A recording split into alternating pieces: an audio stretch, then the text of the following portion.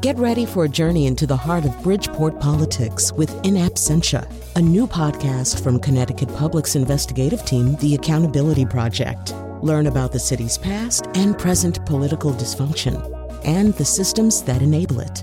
Tune in wherever you get your podcasts. Funding provided by Francisco L. Borges and the Melville Charitable Trust. Faith here with a welcome toast. It was Vince Statton who said, barbecue is 99% perspiration and 1% sauce. Please feel free to consume this show podcast in small bites or eat the whole thing. I got that sunshine in my pocket, got that good soul in my feet. I feel that hot blood in my body when it drops. It's great to have you joining the party on the Faith Middleton Food Schmooze, inviting you to eat, drink, and be merry. We have coming up a celebration of the Bloody Mary. Everybody loves them, and we've got so much on the show. The documentary film that's coming out, its world premiere in New Haven, celebrating New Haven restaurants and food trucks. We have a wine discovery for you on the show. Lots and lots to talk about, stuff we're really excited about. My treasured food buddies are here, senior contributors Chris Prosperi, Alex Province, and Robin Doyen Aiken is our senior producer. Hey, everybody. Hey. All right. So we have an exciting show ready for you. We're going wild with the Bloody Mary to start, and we hope to hear from you on Facebook. Think about your first sip of a well-made Bloody Mary, the tomato tang, the horseradish depth, the heat of hot sauce, a touch of celery salt that does something indescribable, I think, and the vodka holding it all together. Before we talk fabulous recipes, does anybody know who invented the Bloody Mary? There's a lot of debate about this. Okay, first of all, of course there is, and disagreements. But in the 1920s, a guy named Pete Petiot, he's a well-known American bartender working in Paris, and he was introduced to two new things. Russians were arriving with real Russian vodka. People hadn't tasted that before. Yeah. And Americans started bringing in canned tomato juice. Sure. So Petiot began experimenting, and eventually, of course, he's a bartender. He puts the two together, and what came to be called the Bloody Mary was born, and bartenders got jiggy with it, adding a celery stick for swizzle, Worcestershire sauce, hot pepper, horseradish, celery salt on the rim. It became the rage in New York when Mr. Astor, brought Mr. Petiot and his classic creation from Paris to New York City, and he installed him at the renowned King Cole Bar, telling him to let loose his Bloody Mary concoction upon the world, which he did, and customers fell in love. Everybody started copying it. And since then, the Bloody Mary has been endlessly, often thrillingly hacked. You have to admit, it has been hacked by home and professional bartenders who want to spin the classic. Has it always been called Bloody Mary? No, it started out as something else that I'm not even sure it had a name. We'll find out from our guest who knows the history better than I do. I mean, I did a lot of research for this, but a French name, maybe. It was a kind of nothing in the beginning, and it became a thing. I'm interested in finding out what it is. So let's talk about our favorites, because we want to talk with you on Facebook about this. This is my cocktail. If there's a cocktail I drink on a regular basis, it is this. Only at brunch, or do you do it like at dinner? No, at dinner. Or no, not at dinner, but in the afternoon, like if I get home early. It doesn't have to be with vodka. Okay. Right? I can just drink this as a Virgin Mary. I just love the flavor profile of it. Okay, so what would be your ideal way of having a Bloody Mary? Or where have you gone where you say they make the best ever? So just this last Sunday, I took my parents to brunch at West Street Grill in Litchfield, and hands down, they make one of the best Bloody Marys in the state. It's chunky, it's spicy. I just love it with a lot of oomph and a lot of flavor. And texture, it sounds like. And texture, and spice. And not just salt. You want it to have, depth. Lemon. Body. Lemon. And, so yours is, you like the chunkiness. I like the chunky, and the horseradish forward. The zippiness of the West Street Grill in Litchfield, Connecticut. Worcestershire sauce. Alex Province. So I like mine at 35,000 feet. When I'm traveling, I love a Bloody Mary, like on a plane. You do? Nice. And what are they doing? Just putting in regular tomatoes? Mr. and Mrs. teas, tea or whatever. The already bottled. Yeah, and there's some good ones out there. Oh, yeah. I mean, it's good. And then, they'll give you the one bottle of the single serve, and if you're nice to your flight attendant, maybe you get two. So you use vodka in yours? Vodka. Because the hacking has involved now using tequila. substituting other. We're going to get to that. Okay, Robin, do you have a favorite place, or do you make one at home? Well, I'm kind of a Bloody Mary novice. Your research for this show was academic, and mine was purely tasting stuff. And so I realized that I should have been drinking Bloody Marys. Okay. Got the tomato juice out and the vodka. Listen, I remember our first cocktail competition, and the winning cocktail was a restaurant that did a Bloody Mary, but it was white. It was clear. Yeah, they strained it and they refined it and they used clarified tomato water. Yeah. Instead of you squeeze the tomato and clear liquid comes out, not red. And that's how they strained and strained and strained. And this cocktail had all the It was flavor fabulous. of Bloody Mary, but it was clear. it was mind-blowing because it was totally clear. All right. To this day, my own favorite Bloody Mary was served 20 years ago at a waterfront bar in Provincetown, where there was this fleet of waiters, one more handsome than the next, by the way, and they all wore these white Navy officer uniforms and hats, with the visor.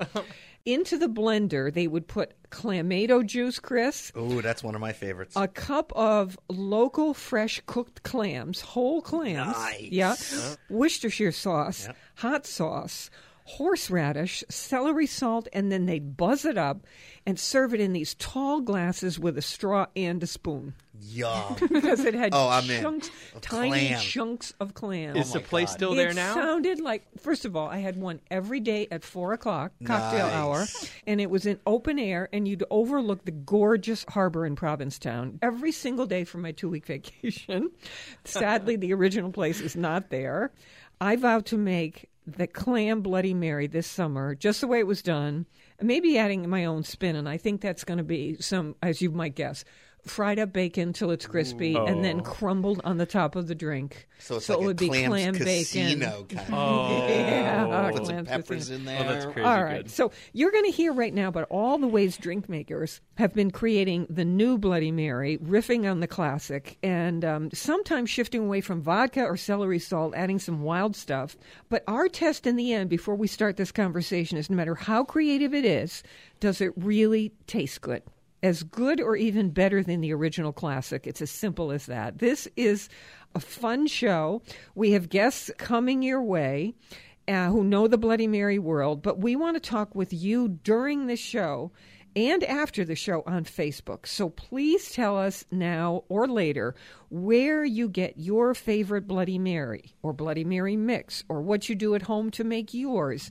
And share your post with all your friends so we can hear. If you have any friends in other countries, please do that. Share it with them too, because we want to hear, is this being hacked in other countries? What are their spices?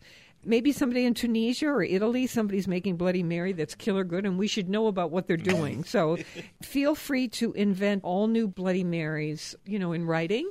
Say, I've never made this before, but I would think this would be good. Take a picture. Yep. We're on Facebook at Faith Middleton Food Schmooze. Then share it with your friends all over the place so we can hear lots and lots of stuff from you. Here we go. We're going to go to our guest right now. And he is Brian Bartels, and he has done a book called The Bloody Mary. Welcome to the Food Schmooze Party. Thank you so much. Great to be here. Oh, it's great to have you here. We really enjoyed your book. I'm going to start with a bang. I want to go straight to a recipe because we have this poured in our glasses right now.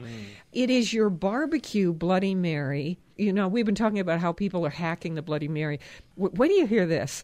Tomato juice, vodka, beef drippings or beef broth, which gives it this incredible body. Yep. Worcestershire sauce, prepared horseradish, sriracha sauce, celery salt, freshly ground black pepper, teaspoons of salt, and the juice of half a lemon. How about that? Where'd you get this recipe? The one and only Chris Lilly, who is the chef and head pitmaster of Big Bob Gibson's Barbecue in Alabama. He participates in the Big Apple Barbecue every summer, and it's an amazing festival celebrating all things barbecue. And I, to this day, have never forgotten my first time trying his barbecue. And I reached out to him. Lo and behold, he had one pretty much right at the hip that he shot from.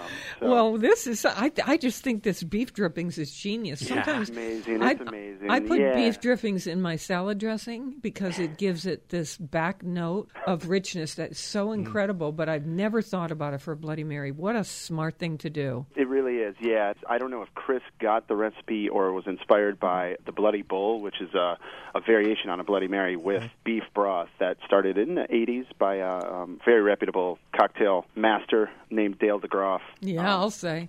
You're absolutely right. The richness is elevated, and it just kind of brings a whole new flavor of umami to the drink.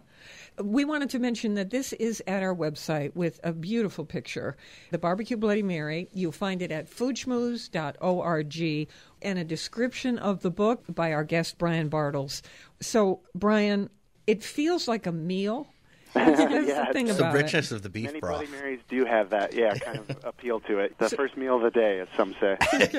So we have a wild one coming your way, but I want to go to something more traditional. But we do. I'm telling you, it is the wildest Bloody Mary I've ever heard of. Okay, I'm just going to put that out there. The original Bloody Mary. We have this on the site too. We'll get to history in just a second. For your original Bloody Mary, what's in it? Well, it's really straightforward, actually. It inhabits vodka, tomato juice, and lemon juice, and that's when it decides whether or not it wants to get a little more creative with the extra ingredients, the pepper, the Tabasco, or celery salt. But the really straightforward ingredients were established in Mr. Boston's Deluxe Official Bartender's Guide. Can I ask you this? So because the story I told, I did a lot of research in prep for this show, and one of the streams of conversation I came upon said that there was a Mr. Petiot who was an American bartender in Paris. Yep. So he was the guy who, in that bar, Russians started coming to Paris, and they were bringing Russian vodka. And so that's his first exposure. Then Americans are coming with this canned tomato juice, which was like a new thing. Right. It was very much especially, but rare in the 20s. And people associate Fernand Petiot with the creation of the Bloody Mary in Harry's Bar in Paris in the early 20s. However, canned tomato juice didn't become available until the late 20s, in about 27, 28. While he does get a lot of publicity for starting that, he actually claims later on in a New Yorker article in the mid-60s that an actual vaudeville entertainer by the name of George Jessel was the one who created the early version of a Bloody Mary. No, and George Jessel was a yeah. famous guy. He was a famous entertainer. He was a famous entertainer. He invented the Bloody Mary. Well, that is the wildest thing I've ever heard. He lays claim to it, yes. It's an interesting... Why don't we lay claim to it? Yeah. It seems to be the kind of world we're in now. You just lay claim to anything. I invented it. I invented it when I was born. Yeah, without the internet, you could have pretty much created, scientific discoveries left and right, like the But how fascinating. Yep. By the way, that Petiot was Mr. Astor installed him at the King Cole Bar in New York and said, "Have at it with your Bloody Mary." That's and right. he did, and it became famous, right? It became famous from that. Yeah. And I've been quoted in the past as saying it, but George Jessel kind of had the keys to the Cadillac, but Fernand Petiot pretty much took the Cadillac out in the highway. Oh, you're great, Brian. Okay, so we did the original Bloody Mary. We've agreed on the history. And now I must take you to the third thing we have on the site, because, when you hear this, you'll know. How can you not? It is the peanut butter and jelly and Mary. So the PB&J and Mary. PB&J. Seriously? If the apocalypse were upon us and people were burying coffee cans in their backyard, I'd be burying a jar of peanut butter in my backyard. I'm afraid. I love peanut butter. But I'm afraid if I have this, I'll be The Walking Dead. Well, I've never seen The Walking Dead, but I'm told it's quite the show. In terms of entertainment value, this was created to entertain, like all the recipes in the book. And I just love infusing spirits with peanuts. It comes across really well in vodka and tequila especially. And it actually does wonders in bourbon. Would you walk us through this, how you infused your vodka with peanuts? I was very experimental, and I just wanted to push the boundaries, but also make it hopefully user-friendly for the home bartender. It's so easy to do. A small amount of peanuts that are unsalted in a 750 milliliter bottle of vodka or tequila. Let it sit for 2 hours. shake it once or twice, and then strain it out, and then you've got peanut-infused spirits. And can you really impressive. Taste it? Oh, my gosh. It's so good. Wow. Yep. I feel like this would be a good Bloody Mary for like a mom's book club. We moms, we always have peanut butter and jelly. So. Yeah. But with the age of Instagram on us, that would be an amazing drink to bank for the book club or any kind of club. Absolutely. Okay, so then you have, with that peanut-infused vodka that any of us can make, then you are adding tomato juice. Do you have a preferred brand, or you don't care? I guess Campbell's tomato juice is probably my best go-to, but it's different when you compare canned tomato juice to plastic bottling tomato juice, or the glass version as well. They come across different on your palate. But I like Sacramento. I like Campbell's. That's a famous one. So good on the tomato juice. Now, you put in a little bit of strawberry jam. Hot sauce, you like Cholula for this one. Yeah, Cholula is not too abrasive. It's actually nice and balanced, so you can actually have a good dose of it, and it complements the texture. Yeah, it's like a reference to heat, but not burn. Definitely. A squeezed lemon juice. And some Worcestershire sauce. Yeah. And so it's not as if you are doing some crazy thing where you're putting tablespoons full of peanut butter into the drink, which is what I thought this was going to be. No. It's really impressive how much the peanut and that strawberry jam elevates the tomato, the Worcestershire, and the Cholula. And really? Yeah. Well, tomato's a fruit. Flavor. That makes sense. It is, yep. And they all play nice in the playground together. That's the whole goal. That's a good way of putting it. Yeah. You just have to try it. The book is called The Bloody Mary, Brian Bartels. We're going to take a short break right now. Stick with us, and we'll come right back with more Food Schmooze.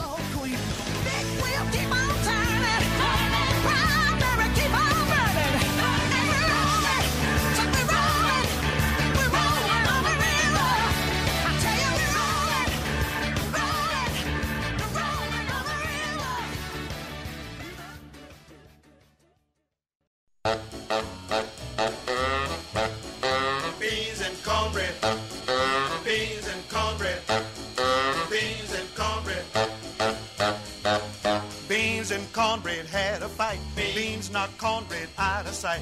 Cornbread said, now that's all right. Meet me on the corner tomorrow night. I'll be ready. I'll be ready tomorrow night. I'll be ready. I'll be ready tomorrow night. I'll be ready. I'll be ready tomorrow night. That's what Beans said to cornbread. Okay, sign up for our free podcast that arrives in your inbox every week. Just go to foodschmooze.org for that. I'm with my treasured food buddies, Chris Prosperi, chef and co-owner of Metro Beast Restaurant in Simsbury, Connecticut, wine broker Alex Province, and senior producer Robin Doyon-Aiken. Our special guest is Brian Bartels, and we are celebrating Bloody Marys any time of day or night. That is our game here on the show. Brian, how do you give a Bloody Mary party? Good question. You never know who's going to show up. Bloody Marys seem to attract people that you never expect, which is great. More the merrier. And then do you provide the spirits? I'm hosting a party, absolutely, yeah. And, obviously everybody has their own idea of what the greatest recipe is, and there's a little angle or accent to their own special recipe that they like. That just brings a whole lot of variety to a party. I think something great that a guest could bring would be a little something to accent the party, like a hot sauce that might be unique that they really like. Bringing like Cholula to a party where maybe somebody might not be familiar with Cholula is a really cool way of opening new doors. Yeah, okay. Something like, say you have a beautiful garden in your backyard, you go into a friend's party, and you've got fresh dill. Fresh dill in a Bloody Mary is one of the greatest little accents right on top of the drink itself for all those aromatics. It gives you an impression of the drink before you even taste it. Because you've been trying so many Bloody Marys and making them, can I ask you, I have this idea in my head that I would really like to try a puttanesca Bloody Mary. Oh, wow. Do you think it would work? Absolutely. With the Kalamata olives, the anchovies, the tomato juice, the garlic, the capers, and just buzz it up. Lemon. Yep. Yeah. And that would be delicious. It's a little hot stuff in there. Genius. Puttanesca Bloody Mary. I'm going to try it. Then we're going to have Brian back again. I'm going to have to try that, yes. And then we'll have a virtual tasting together and see what we think. That's great. Okay? Brian Bartels, the Bloody Mary. Go to Facebook right now and start this conversation with how do you do your Bloody Mary? What special ingredient? Where do you go for the best Bloody Mary? Do you have a special mix? Everything. We want to talk Bloody Marys with you on Facebook. Here's where we are on Facebook. Faith Middleton Food Schmooze. That's how you'll find us. And this book, the recipes from the book, information about the book at our website, foodschmooze.org. Thank you, Brian. Thanks for having me. Oh, there's more on the show. Wait, you're just not going to believe what's coming up. But I don't want to stop yet on the Bloody Marys because we've now agreed to do part 2. I am challenging all of us. There's no surprise with me. You know I'm going to try this Puttanesca Bloody Mary. Robin, Alex, and Chris. And we're going to ask Mark Raymond. He's a Bloody Mary king, that guy over there. We're going to ask everybody to come up with what you think could be an original Bloody Mary. Because I'm guessing the Puttanesca Bloody Mary hasn't been invented. Of course, it's probably right online if you Google it. But that's okay. I'm going to have to make it up from scratch. Look, he's Googling it. You invented it. Okay. Come on. Yeah. I'm looking right now. Okay. Now, so I wanted to mention what we used on a Bloody Mary we made in the studio and just tasted. And I'm going to take the top off the bottle and pour it into the dregs of my Bloody Mary glass. This is from Waypoint Spirits in Bloomfield, Connecticut. They have created something called Labrador Noon Spicy 13. Ooh. And it is vodka specially created for Bloody Marys. I had it only in the Bloody Mary we tried, and it was pretty terrific. Mm-hmm. And now I'm going to have it in the glass all by itself to see if I can tell you what they've done. But be careful, because it is spicy. 13 peppers. It is hot. Yeah, I don't know if I drink it just like that, Faith. Is it hot? Can you still talk? Yep. We'll have to take over from here as Faith regains her taste buds. Wow. You're blowing out fire. This is On a scale from 1 to 10, 10 being the hottest. This is really something. 7? Mark Raymond said that it kicks your butt. Yeah. This is I would say this 1 is to a 10. 7. 7, because okay, it's got some heat. As 8, I probably wouldn't be able to tolerate it. On the And heat you wouldn't be scale. going back for more like you are. No, there's something really... Yeah. That's when you know when you're making a dish. If you're making a spicy dish food-wise, that's when you know you have the heat at a good level. It hits you, but it doesn't hit you so hard that you don't go back. But what could be in here? Because That this could be is the a peppers. caramel-colored vodka. They could have grilled the peppers or roasted Well, the peppers. in fact, on their website, on Waypoint, it says Okay. that once you taste this vodka, you will not go back to the clear stuff. Bloody Mary. Well, that's good marketing. This is really terrific for Bloody Mary. It's from Waypoint Spirits. They are located in Bloomfield, Connecticut. And they're distilling. It's craft distilled Labrador Noon Spicy 13.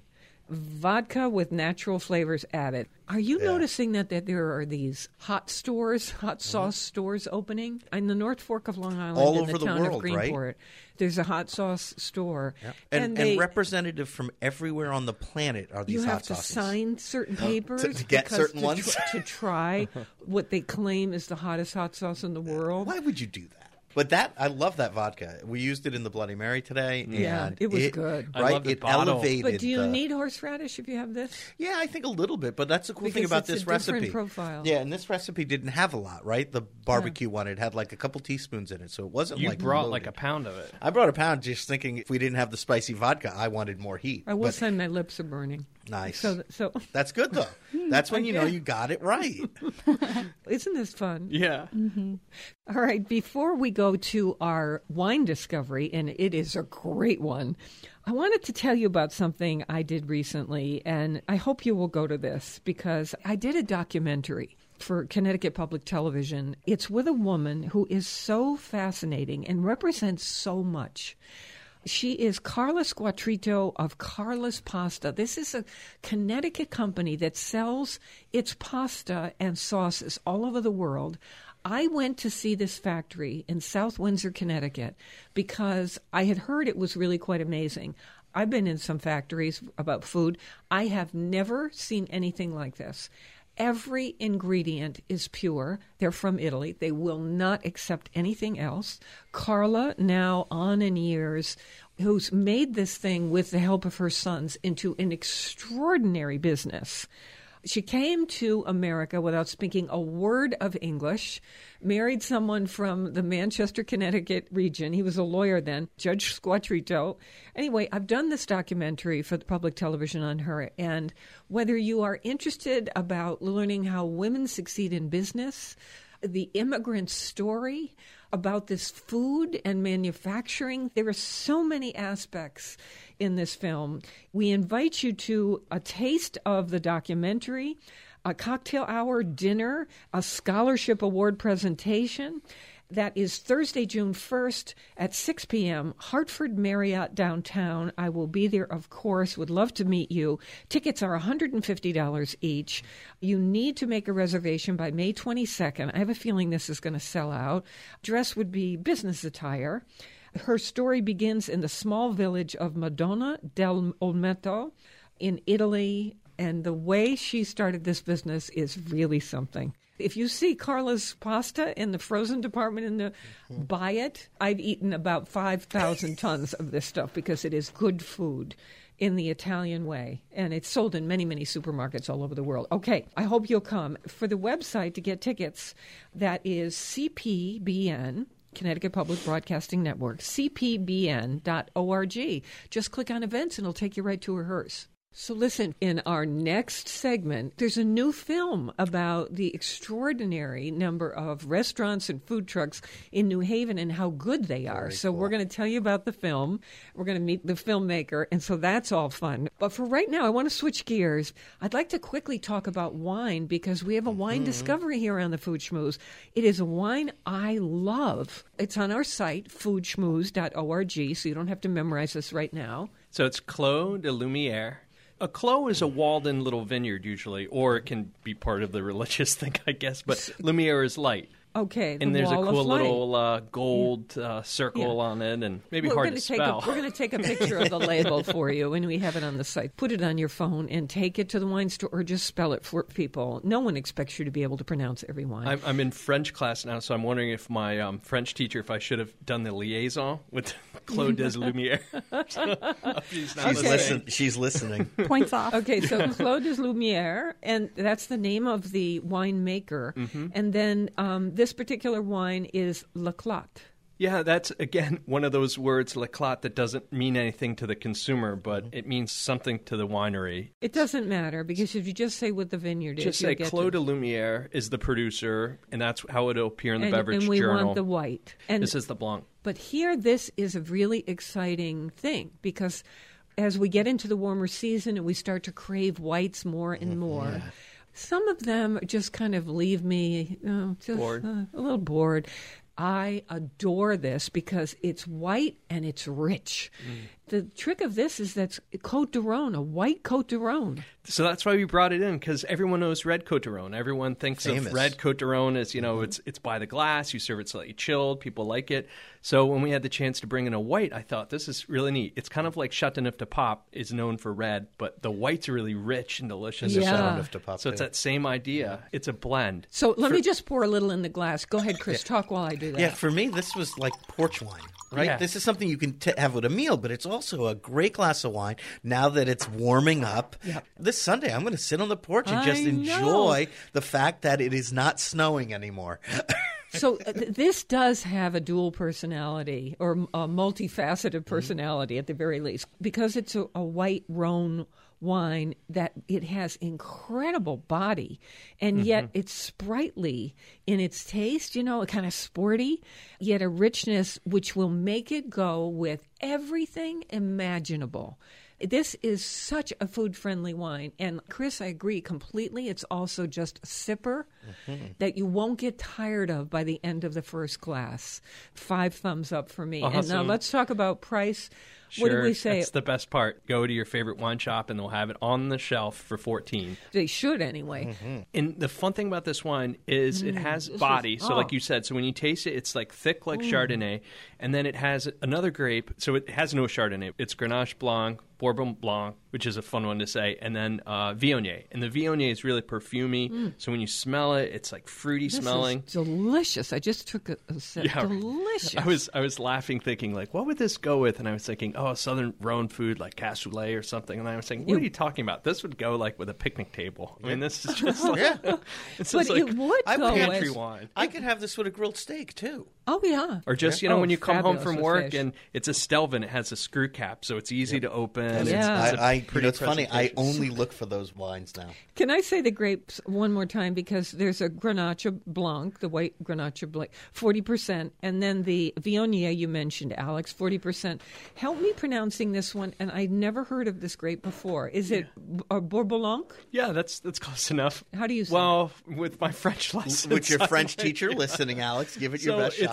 So the R is that guttural sort. So it's Bon Blanc is how I think you would say it. But I think if you went into and you said that like that, people would think you're crazy. So, Bourboulon Blanc. I wonder if you kind of run it together like Bourboulon. It's the same grape that's used it's exclusively sort of grown. It's a rare grape in the south of France. It's also called Blanquette. So that's maybe an easier way of pronouncing it. The reason they use the 3 is Grenache, a Spanish grape, likes heat. It has a lot of alcohol and low acidity.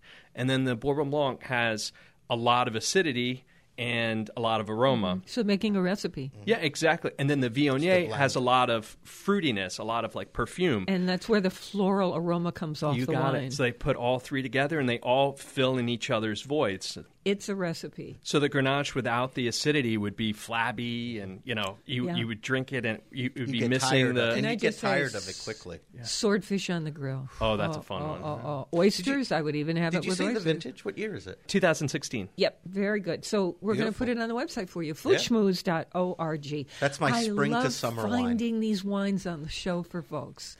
It's one of the most exciting things we do. And when it's under $15, that's I think even that better. makes it better. I know. It's just thrilling to me. So this is going to be my summer wine, I've decided. Always keep a few in the refrigerator, chilled, ready to go. Yeah. And with all these wines that we always recommend, there's no weird additives. There's no like sugars added, no nonsense. This is all authentic, wholesomely made. It's the real stuff. Well said, Alex. And thank you so much for this discovery. Thank you. Yummy. Here we go. We have the New Haven Film Festival selection that is celebrating food trucks in New Haven. We love the local. Please support your local food growers and food makers for on-demand podcast delivery of the Food Schmooze Party every week. And to find terrific food, wine, cocktails, restaurant recommendations, hot topics, our short, fun streaming videos, and the recipes we feature, we are always online talking with you at foodschmooze.org. We'll be right back. This city is my city.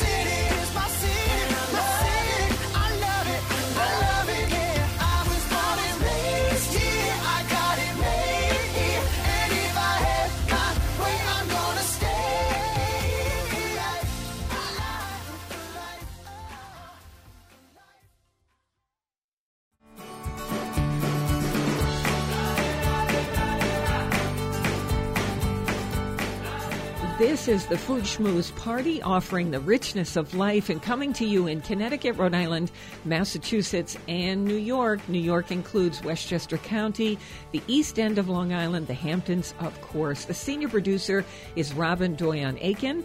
To hear this show on WNPR, it airs Thursdays at 3 and Saturdays at noon. Podcasts and our curated recommendations are always online at foodschmooze.org. Of course, you can talk with us on Facebook, too. The world premiere of this film is coming up, and it is called Food Haven. It was created by Jim O'Connor. He got a degree in film at Quinnipiac University, and he teaches media production over at Quinnipiac today. He loves food and cocktails and decided to make a movie about the incredible food that is in New Haven.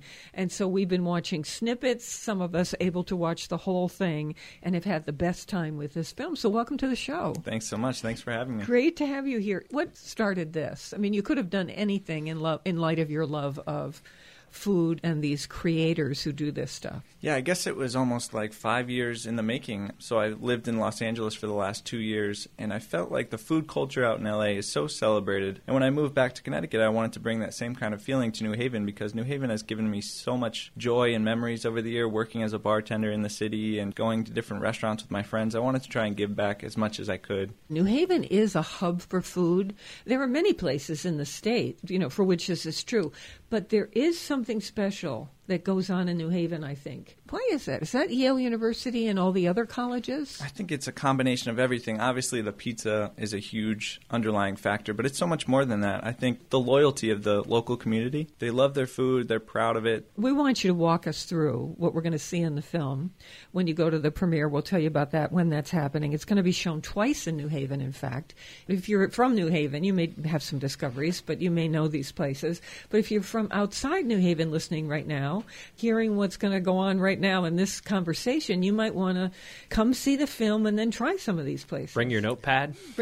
I learned of a new pizza place. Oh, I know what you mean. Yeah, okay. I learned a new pizza. So here we go. How did you decide what restaurants to choose? Very tough. Very tough. I have a lot of great friends in the city that work at different restaurants, so I use their connections, my connections from working in the city, and just kind of what I enjoy. I tried to showcase that as much as I could. And also places that I felt like deserved more attention, that maybe didn't get the appropriate amount of attention, I try to focus on them as well. And the people that are really doing the pure thing, making things from scratch, especially those people that really enjoy what they're doing. Yeah. You showcased some great places, a lot of my favorites. Thank you. Everybody knows I have a crush on Jason Sobocinski. Oh, yeah. Yeah, me too. He's great. You're right. Yeah. Yeah. And he has his hand in so many different things. They have their brewery in Oxford now, Casius. They have the food truck, and Ordinary's got a part of that. And just so many great things going on in New Haven. I loved seeing that a lot of my favorite places, because it was confirmation for me that I really am eating like some of the best food in New Haven. I'm not missing out on too much, because it's all my favorites I there. Agree. Okay, so let's start with Mia's Sushi. We certainly have had Bun Lai on the show. Oh, yeah. He's a wild man. And he does really interesting things. So I think the last time we talked to him on the show, he had converted all the flatware and napkins and any paper plates they used. Everything had to be recyclable. Okay. So that was his new thing. Then it was sustainable stuff and what was grown where. He's obsessed with this, right? Yeah, you can't say enough about Bun Lai and what they do over there. Just very uncompromising, does what he thinks is right. And he found out that he was going to speak at the White House. He was like, you have to come down. I'm speaking tomorrow. And what kind of film would it be if I didn't go down there? So I went down there, got to see him speak at the White House. And just the fact that a restaurant from New Haven can speak at the White House for the voice of the country is a huge thing for New Haven. Yeah, I think so, too. Zinc and Kitchen Zinc, that's a place we all know here on the show. Favorite. Yeah, very farm to table, beautiful space. Really good food. Very much so. And I had the pleasure of meeting one of the farms at the farmer market, and they talked highly about Donna and what they do over there at Zinc. Because some restaurants say they're farm to table, but it might get diluted over the way. Now, what do we picture is happening when you go into Zinc, for instance? What are you shooting? Are you watching Donna cook, or do you have her standing someplace in the restaurant? I have an interview with Donna, and then I went back in Kitchen Zinc and filmed some of the pizzas being made, because I know they're known for their farm to table, but they have great pizza there as well, so it was great to show that lesser known part of it, which is cool. So Casius, we were just talking about Jason Sobocinski, who's been on our show many times, who also has, we said, Ordinary, and he has a cheese truck, which is a hit at the farmers market, or really anywhere it goes. I want to live in the cheese truck as well. So what in particular did you do with him? Isn't he the best interview? He's the best. He was my favorite. He was the most charismatic. He had the most great things to say, and he's so passionate about New Haven. It's very hard to find people that are so passionate about, a city. It's hard to find. And he's from here, right? And he's from here, born and raised. Just a great voice for the city. I feel passionate about New Haven. Yeah, that's great. Anybody who, I spend time now in New York on the North Fork of Long Island and here in the city, and I adore it. I'm so proud when people come here to take them around. It's just the best city. It's a cool for tour art, to take people for on. food, for music, it's just incredible. I feel like part of the revitalization of New Haven is food. Yeah, like growing up on the outskirts, and then I've watched this food culture. Now you park your car and you pass 4 restaurants going to the one you're eating at, and you want to stop at all three. But wouldn't you say that it is, Jim, a tough food scene? So many places are good. Rents are quite high.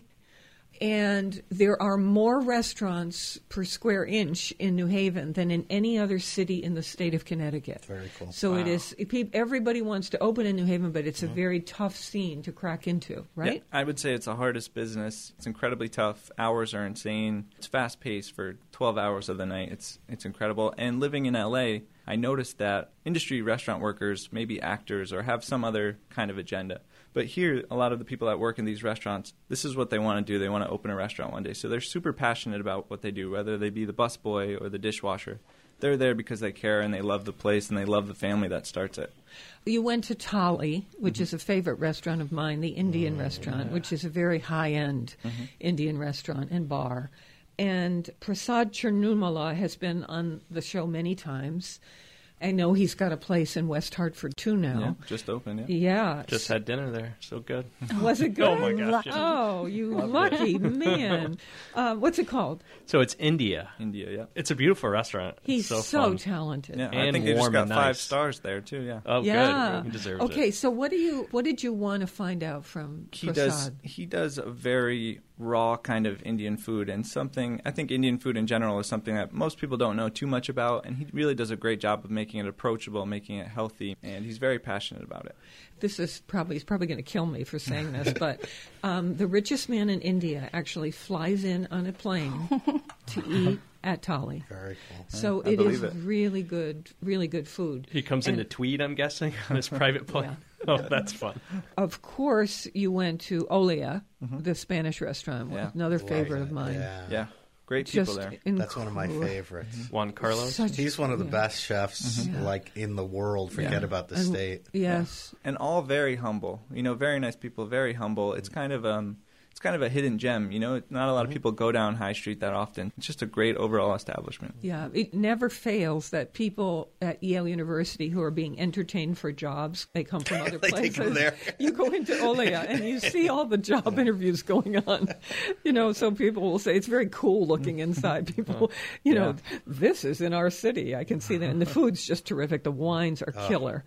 Okay, so tripletas and more food truck. Tell me. Tripletas. Yeah, they have so much passion in there. I was lucky enough to stand on the back of the truck and just film, and I was kind of just like a deer in the headlights just watching. It was a whole family in there just doing their thing, and I would just tell us what they do. Describe what they do. So they do pinchos, which are kind of like barbecue skewers that they do, and then they have this, I might be pronouncing it wrong, but it's called the hibertone, I think it's called. It's a sandwich where they tape mofongo. They make the mofongo fresh. That's Puerto Rican, right? Puerto Rican, yeah, so it's Puerto Rican. So they smash it down. Took me there. They smash it down.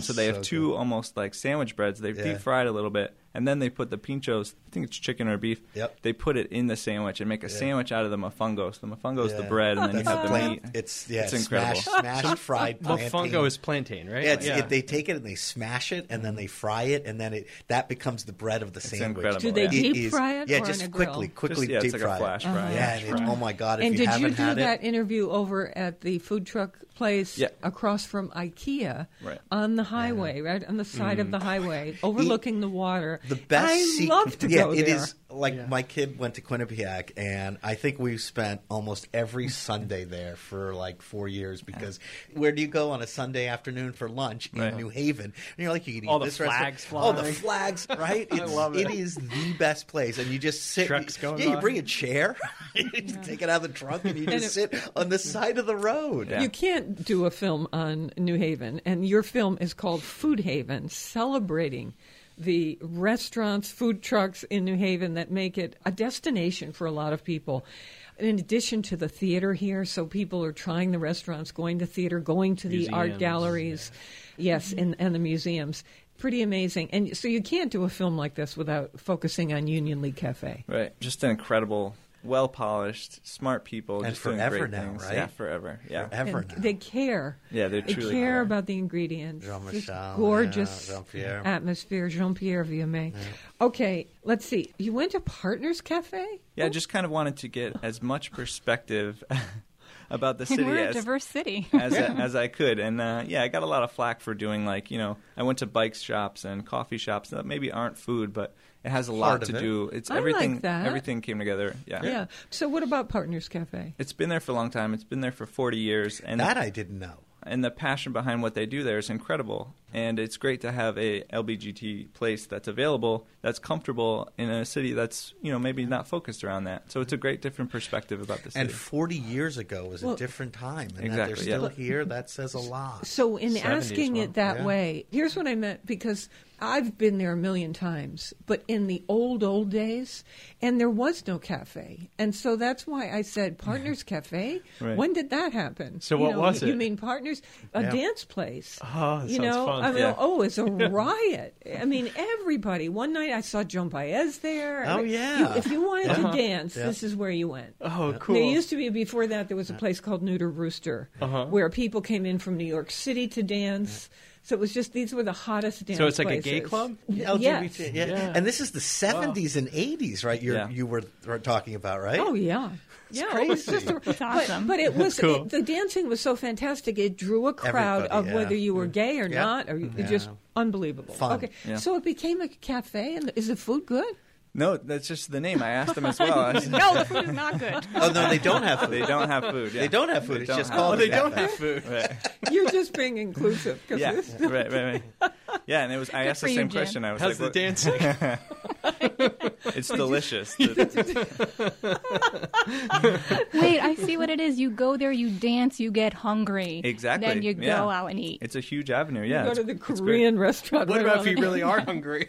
All right, so Delania Pizza. Oh, one of my favorites. Yeah, me Yeah. too. See, that's two now. So when my kids started at Quinnipiac, I learned bar, and I didn't know what bar was. And bar is like my favorite pizza place on earth. Very now. good. And now I have a new one to try. Yeah.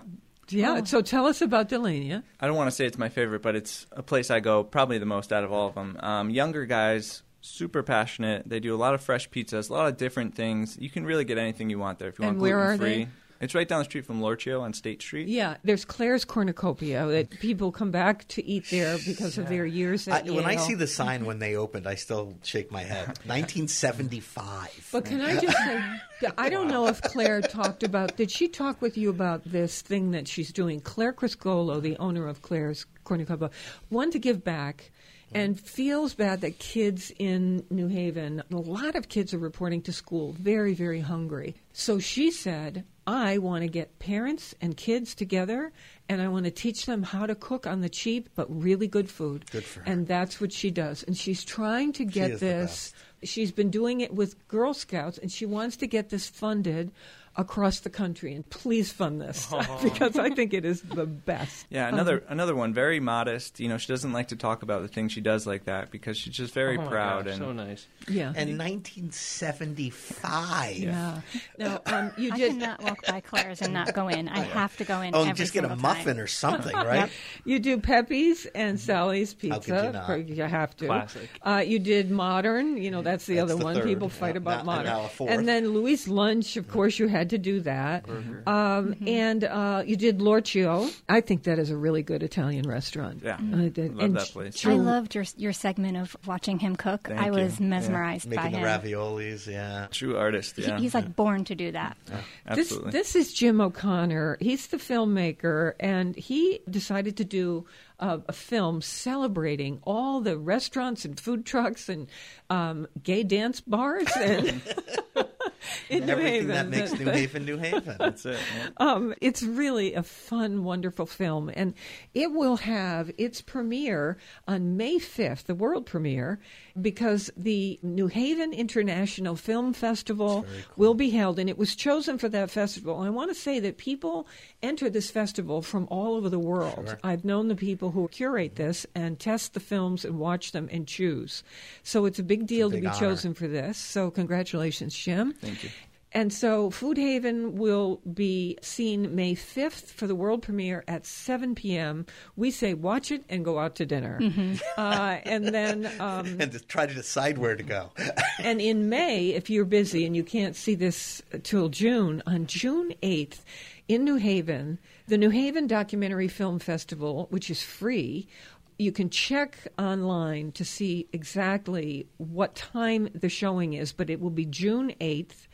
And same thing, go out to dinner. And I love this because somehow bikers are involved in this. Yeah, so it's the Elm City Cycling Organization. They set up an event where you can ride your bike around the city, go check out the food spots, and then you come watch the film, and then we'll talk about it and have a great night. Or do that backwards. Go Either see way. the film and then go out. I feel like you can't watch a film if you're hungry.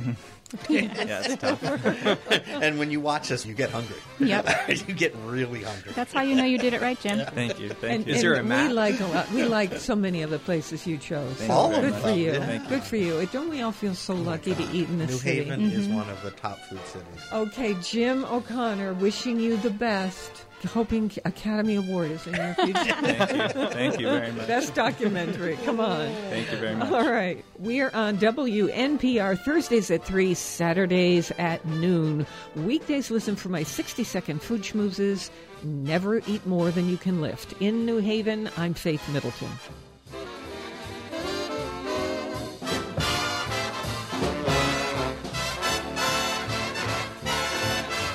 Everybody eats when they come to mind.